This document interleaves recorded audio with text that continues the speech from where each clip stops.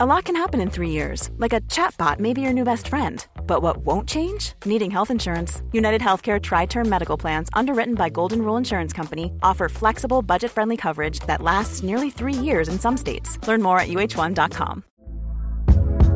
Hey there, it's Michelle Norris. I'm host of a podcast called Your Mama's Kitchen. When I travel, I'm usually looking for a way to find a taste of home when I'm not at home. And one of the things I love to do when I am at home is entertain. And Airbnb allows me to do that. When I was in California recently, I rented a house that had a great kitchen. And when we were sitting around the table, we're all thinking, we're in someone else's house. Someone could be in all of our homes as well. If you have a home, but you're not always at home, you have an Airbnb. Your home might be worth more than you think. Find out how much at airbnb.com/host. Millions of people have lost weight with personalized plans from Noom. Like Evan, who can't stand salads and still lost 50 pounds. Salads generally for most people are the easy button, right? For me, that wasn't an option. I never really was a salad guy. That's just not who I am. But Noom worked for me. Get your personalized plan today at Noom.com. Real Noom user compensated to provide their story. In 4 weeks, the typical Noom user can expect to lose 1 to 2 pounds per week. Individual results may vary.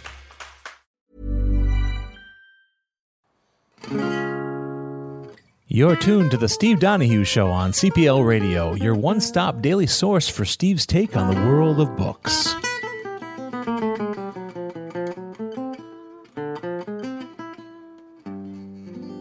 And now your host, the book critic who literally reads everything, Steve Donahue.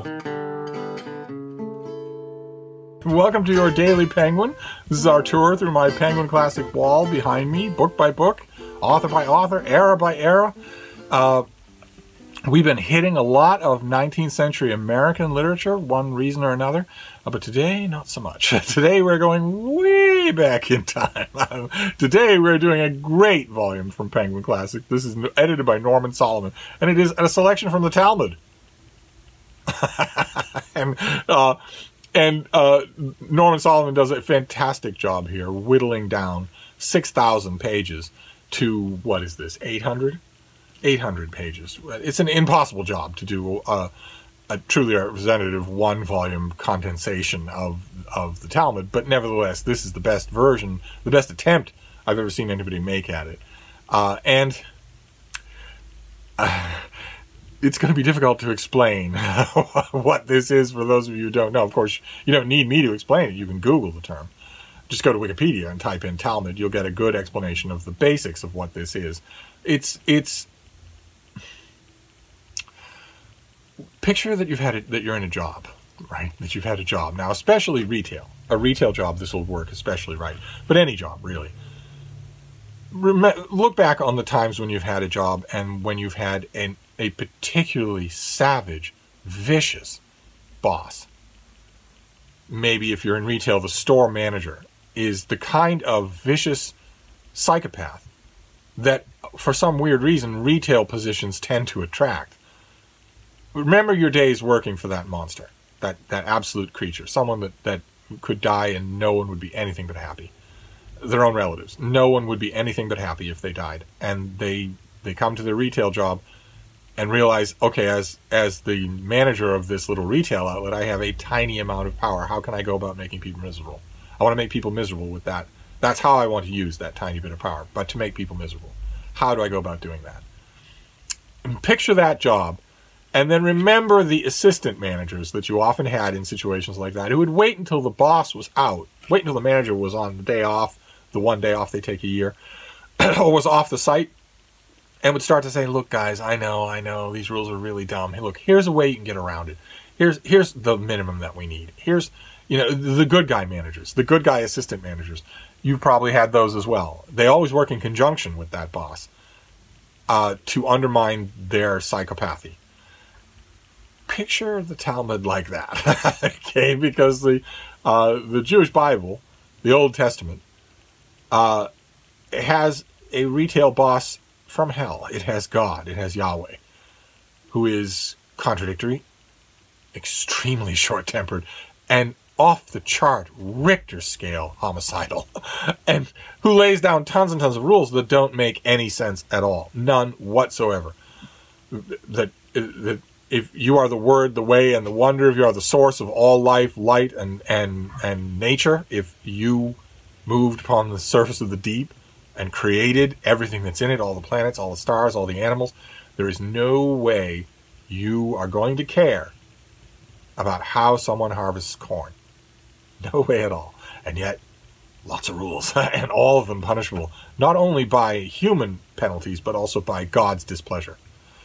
And what the Talmud is, in all of its 6,000 pages, and all of its many, many hundreds of sages coming forward and writing these long bits, short bits, personal bits, dry and legalistic bits, what the Talmud essentially is the writings of those assistant managers, trying to soften the unblinking, unsleeping, utterly weird tyranny of the boss. That's what the Talmud is, essentially. It's commentaries. Endlessly interesting commentaries on the laws of Judaism. Now, that description might lead you to think that this is not interesting, that this book is going to fall into the category that we've encountered in our Daily Penguin many times before, of books that Penguin reprints because they have scholarly interest, but that are not readable. And yet, the Talmud is weirdly readable. You have to get used to it. But if you do get used to it, it is weirdly readable. Watching these different voices weigh in, sometimes separated by centuries. Sometimes very creative, sometimes very didactically not creative.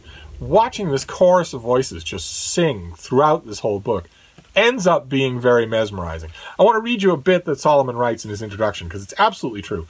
There is no need to start at the first page, since the Talmud is not written in a stepwise fashion.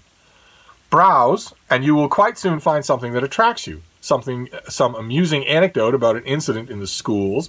There is far more humor in the Talmud than is generally credited for. Or perhaps some unexpected gem of wisdom. Make that your starting point. Turn over the pages at random to pick up something of the range and rhythm of the Talmud. Wade in, splash about. You may soon discover that you can swim a few strokes.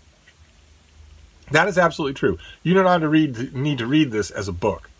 You want to go through, he takes from the various tractates of the Talmud in relatively even measure.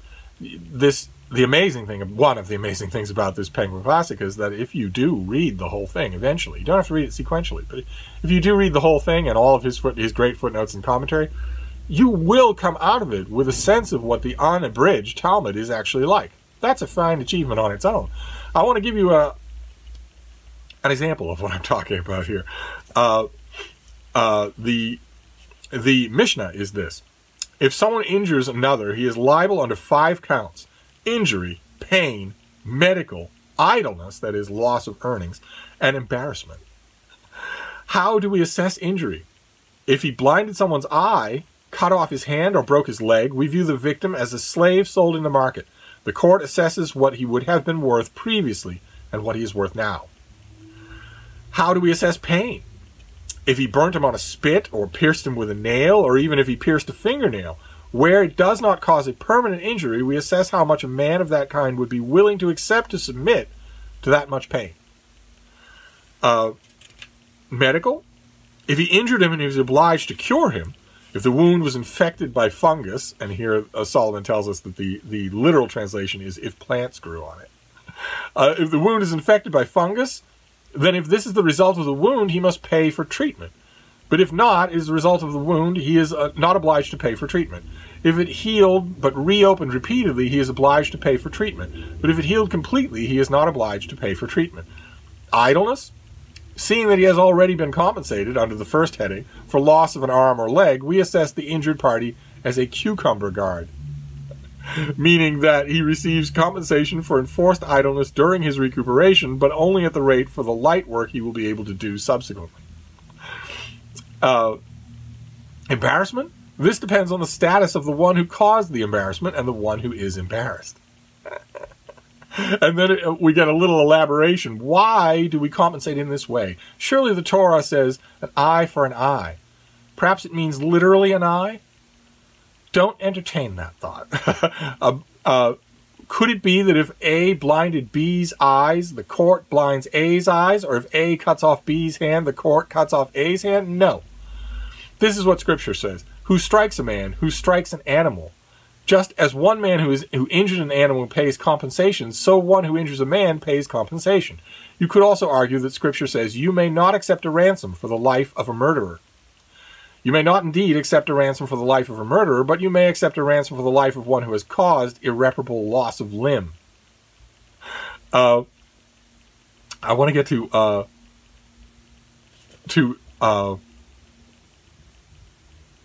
yes, okay. Rabbi Dostai Ben Yehuda says, an eye for an eye. This means monetary compensation. Just plain and simple. And you see kind of what I mean. You can hear the voices of these individual men. They don't all sound the same. This means monetary compensation. Do you think it means an actual eye rather than monetary compensation? Then what would you do if one had a large eye and one had a small eye? How could you call that an eye for an eye, seeing as they are not equal? And it also goes on to say, well, what if you're blind? Does that mean you suffer no penalty if you cut someone's eye out? And that's what I mean by the kind of mediation that I'm talking about here, is these people, these learned men, dashing in to humanize these laws and talk about them and argue about them and hair split about them.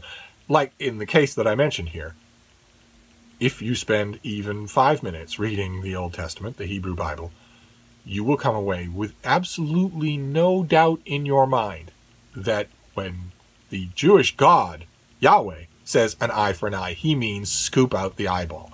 You will come away with no doubt in your mind as to what an eye for an eye means. It's barbaric and absolutely literal. The God of the Old Testament is never satisfied unless human blood flows. Never. And the sages who came along later wanted to mediate that. They wanted to soften it. They come right out and say, this means monetary compensation. This does not mean you scoop out somebody's eye. And so on and so forth. Throughout the whole of this book, you have people arguing about literature, arguing about things that, readings that they have been schooled in from the time when they were little children, shadowing them, shading them in, elaborating on them endlessly. And it is tremendous fun. I know it doesn't seem it, but once you get into the habit, once you get used to it, it's tremendous fun. And I thank the heavens that this Penguin volume exists. I'm just delighted that it's here for us. So, believe it or not, your Penguin recommend today is a strong recommend. I recommend that you get acquainted with the Talmud. Absolutely I do. Absolutely I do. Because at the heart of all of this hair splitting and double talk and logic chopping, at the heart of all of it, really, when you strip it all away, what you're seeing here is literary interpretation. Agile, mental, literary interpretation. What does this text say? Okay, what does it not say? What implications can we draw from its silences? What implications can we draw from its illusions or its very soft hints? And that's fascinating. To watch that happen over and over again by some of the most fiercely trained intellectuals of their day is fascinating. There's nothing else quite like it. So I wanted to recommend it to you. I am recommending to you the Talmud. And that is your Penguin for today. I don't know where we're going tomorrow. I didn't look. We'll find out together. So I'll wrap this up for now, and I will see you then.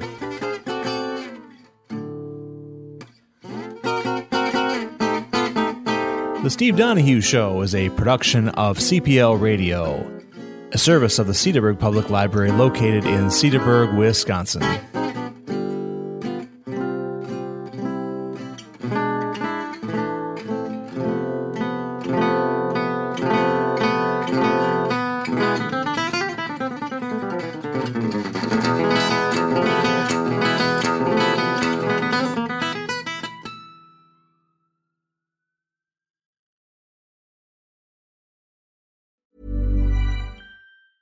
Even when we're on a budget, we still deserve nice things. Quince is a place to scoop up stunning high-end goods for 50 to 80% less than similar brands. They have buttery soft cashmere sweaters starting at $50, luxurious Italian leather bags, and so much more. Plus, Quince only works with factories that use safe, ethical, and responsible manufacturing. Get the high-end goods you'll love without the high price tag with Quince. Go to quince.com/style for free shipping and 365-day returns. Even when we're on a budget, we still deserve nice things. Quince is a place to scoop up stunning high-end goods for 50 to 80% less than similar brands. They have buttery soft cashmere sweaters starting at $50, luxurious Italian leather bags, and so much more. Plus, Quince only works with factories that use safe, ethical, and responsible manufacturing. Get the high-end goods you'll love without the high price tag with Quince. Go to quince.com/style for free shipping and 365-day returns.